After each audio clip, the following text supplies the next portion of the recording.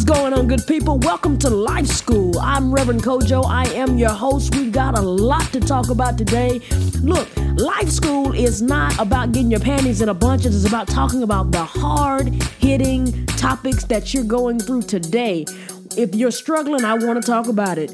If you're hurting, I want to talk about it. If you're just flat up confused, let's talk about it too. Why? Because this is Life School.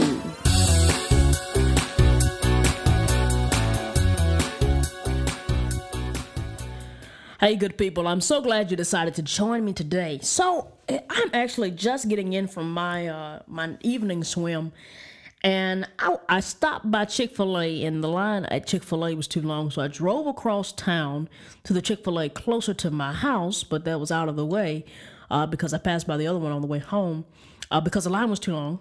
And then when I get to Chick-fil-A, I get this revelation, which has absolutely nothing to do with Chick-fil-A. But I get this revelation, and I don't know if it was the songs that were playing or just the fact that I was sitting in this long line that was wrapped around the building. But in recent days and months, I've been kind of frustrated with God, which is, I mean, looking back is kind of crazy, but I've just been frustrated with God. It's like the things that were supposed to be working in my life and the things that I anticipated most were not. And so I got really upset with God. I'm upset with him about, just frustrated about not being in Australia and there being about 20 days left of my internship and I'm still stateside. Frustrated about a relationship that has brought me nothing but peace up until recent months. Not being in conversation. Frustrated about getting other projects working and they just don't seem to be moving like I expect them to be. And just being frustrated. And about, around May, I sat down and wrote something, and I remember sitting exactly where I'm sitting now recording this, and I cried. And I said that if one of my four were to fall out of order, and I'm going to talk to you about that in a minute, that I would just move to Hawaii and take the other three. Well, I don't feel an unctioning to move to Hawaii at the moment, or I don't feel like I'm in a good place to move to Hawaii, and I think I knew that when I wrote it.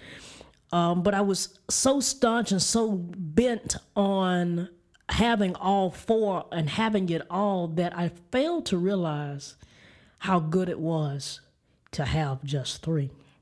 And so for me, I think everybody has the things that bring them peace, that bring them joy, that they just kind of feel like they're completely themselves. And I have there are four big ones for me. The first one is in the presence of God. And so for me, that's like 5 o'clock in the morning, meeting God.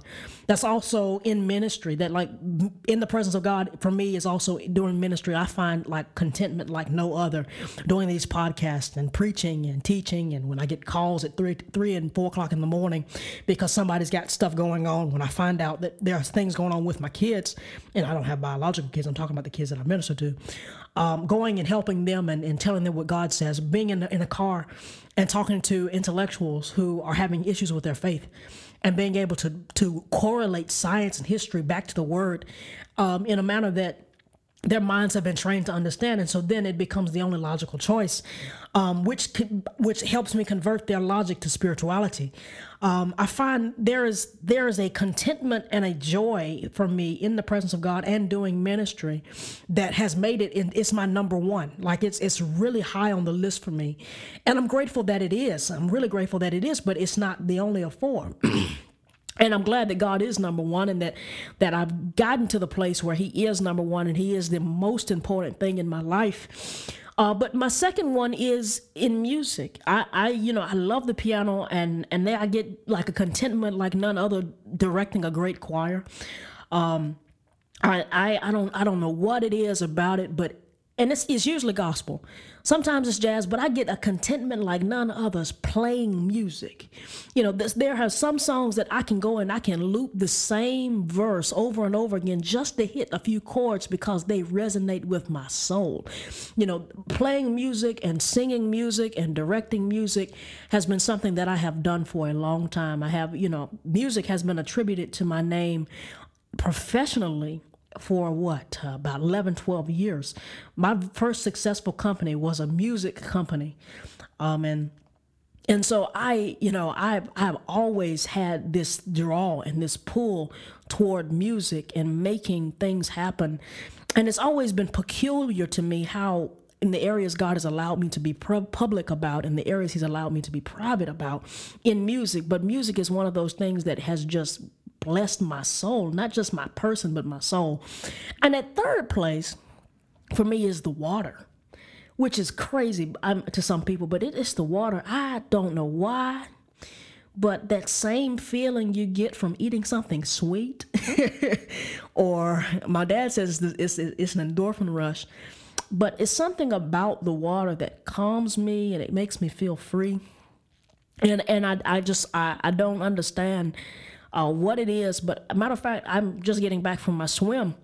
And after my 50-minute swim, and I put in work this evening, I just sat up under the water for a good 5-6 minutes and just chilled. I did have a snorkel. I can't hold my breath that long, but I just sat there and just was cool. And I felt like I was one with the water, and I didn't want to get out. But I knew it was time. I knew I had to get here and do this podcast. I knew I had other things to do. But it's something about the water, whether racing on a jet ski, riding on a boat, swimming in a pool, just being around it and looking at it is something. It just does it. We connect on a level that it's like connecting with God's creation, because it is. Water is one of His creations, but it's a supernatural experience for me. And the fact that I do get to swim on a daily basis, and it does help my health, and it's by that I no longer have high blood pressure, and because I do swim so regularly, it's just one of those things that just makes me feel good, and I'm incredibly grateful for. And but my fourth, and the reason I wrote that message to myself, is that my fourth is a person. And it's a person that I didn't understand how, why, or what.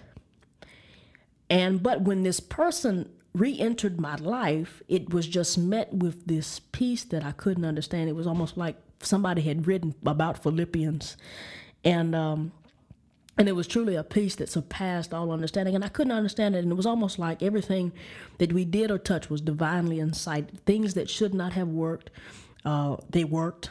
Things that we should not have we just didn't make sense to go. We went, and they were blessed, and there was just this peace surrounding the relationship and the friendship. And so I thanked God for a long time for that friendship.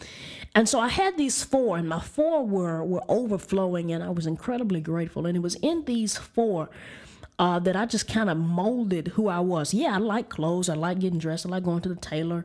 I like, doing adventures. But these were the four things that just kind of, I guess, took me to a new dimension. And then had an interesting summer, and my fourth went mute. And so I kind of got upset with God, and I almost forgot about what I had written. And my fourth went mute, but it was okay because I was going to Australia, wouldn't be around, it didn't matter. And then my plan never got on the plane to leave. Visa never came through. And I couldn't understand why, because, it was going to be okay because I was going to go to Australia, and that was like the closest thing to Hawaii. I was going to be living on the beach. I was going to learn to surf, and I was going to work this amazing job for 4 months. And anything that was broken or hurting me, I was going to be able to allow myself and God to put me back together. And I would come back and it would be okay, but I never left. Why wouldn't you let me leave? So I'm sitting here dealing with this, and we're not talking.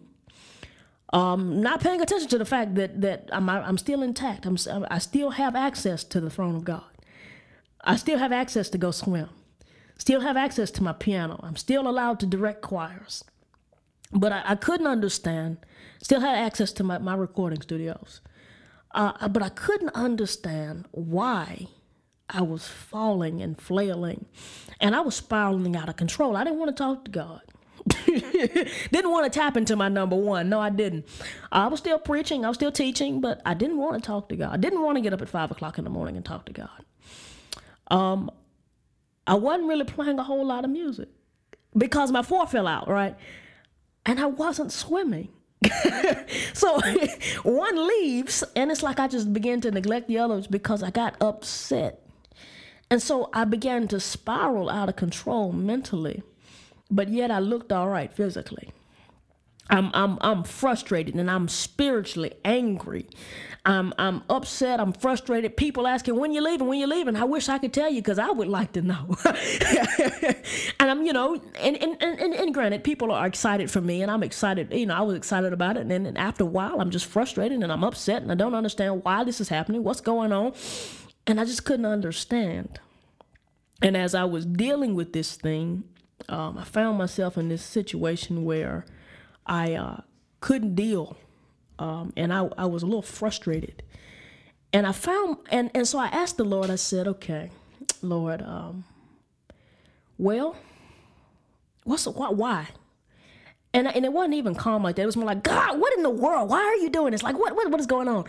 And I did that for a while. And finally, one evening, I couldn't sleep. And in the fact that I couldn't sleep, it was about 4 o'clock in the morning. I said, well, God, what do you want? He said, your time. Remember me? So I got out of bed, and we went and prayed and had a great prayer time. And as my prayer time was getting back on track, I began to, remember the things that made me feel like me. So I sat back down at the piano, and I started playing again. And then I started hitting some chords that began to resonate with my soul. And I remember the joy in playing the piano.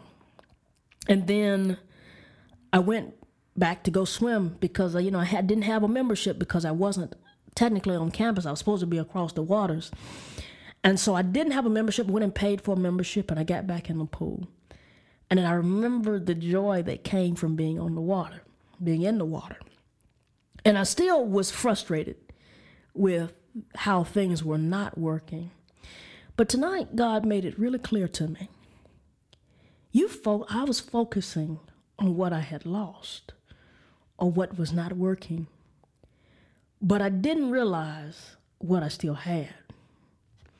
I was so stuck on the fact that one piece of my puzzle was not working the way that it ought to, that I had neglected the other pieces that were working overtime to make sure that I was still me, to make sure that I was still doing well, to make sure that I was still healthy and happy. And one of the most foolish things that I could have ever done was neglect my prayer time, because it was in my prayer time that all of my battles got fought. And as I abandoned it, my battles were starting to become my own. And as my battles were becoming my own, I began to spiral out of control. And so, I'd love for my fourth to come back. I'd love for that situation to unmute itself. But if it doesn't, I've got 3 that are working just fine. Sometimes we get so caught up on what we're losing. And as we're so caught up on what we're losing, we don't realize what's still standing. Sometimes we'll experience the death of a family member. And as we experience the death of a family member, we get so upset that they're gone. And granted, they do cause a hole, that we forget to realize that we still got other folks sitting here, and they're grieving too. But they're well. They're still here. And we forget to cultivate the time that was given to us. We forget to cultivate the relationships that are still alive and well. And we forget to thank God that he didn't take it all. This summer, actually, the week of finals, I get a Sunday night of finals, right before they started. I get a phone call from my mom telling me one of my cousins had just died in a car accident. He happened to be the fire chief in one of the local municipalities in Birmingham. And she called me and she told me that it was a freak accident and he died. And his daughter was in a coma, and his wife was terribly banged up. And I fervently began to pray, because it was bad. It wasn't looking good for his daughter. His wife, God, was basically in a body cast by the time she made it to the funeral. And although I wasn't close to him, I began to mourn for all of the things that seemed to be lost in his house. His girls lost their daddy. His wife lost her husband. My cousins, his parents, lost their son. And the entire city lost their fire chief. The fire chief who was taking care of many areas, who reached beyond fighting fire but cultivating community relationships. And I began to mourn, but I didn't realize that we still had his legacy. We still had the memories. And as I went to his funeral, which was held at a basketball arena that was packed out, as I went to his funeral and I heard stories told of him, and we went and we were in the processional to the funeral, to the burial grounds, and people lined the streets with flags to show their respects because they respected this man so much. It became apparent to me that although we lost a life, the legacy was still present. Don't get caught up on what you lost or how bad the situation is. Don't get caught up on the fact that your health may be not in the best place. Think about what you have. Think about the things that God has gifted you. Think about the doors he's opened for you. Think about the opportunities he's granted you. Think about all of the wondrous things that God has given. And when we do that, if the others come back, great. But if they don't, we've cultivated this culture of gratefulness. And when we are grateful to God, God typically cultivates more blessing. He cultivates more joy and more peace. You know, what I failed to realize is that in one of my 4 going mute, that the other 3 were working overtime when I tapped into them to make sure that I was all that I needed, that I had everything that I needed. And so what I've learned of God is he's never going to leave you void. He's never going to leave you empty. And if you'll seek him with all of you, he'll show you what to do. He'll show you how to go. He'll show you how far to go. And he'll make sure that all is well. Don't forget that everything that happens for your good. Y'all be blessed. This has been Reverend Kojo with Life School.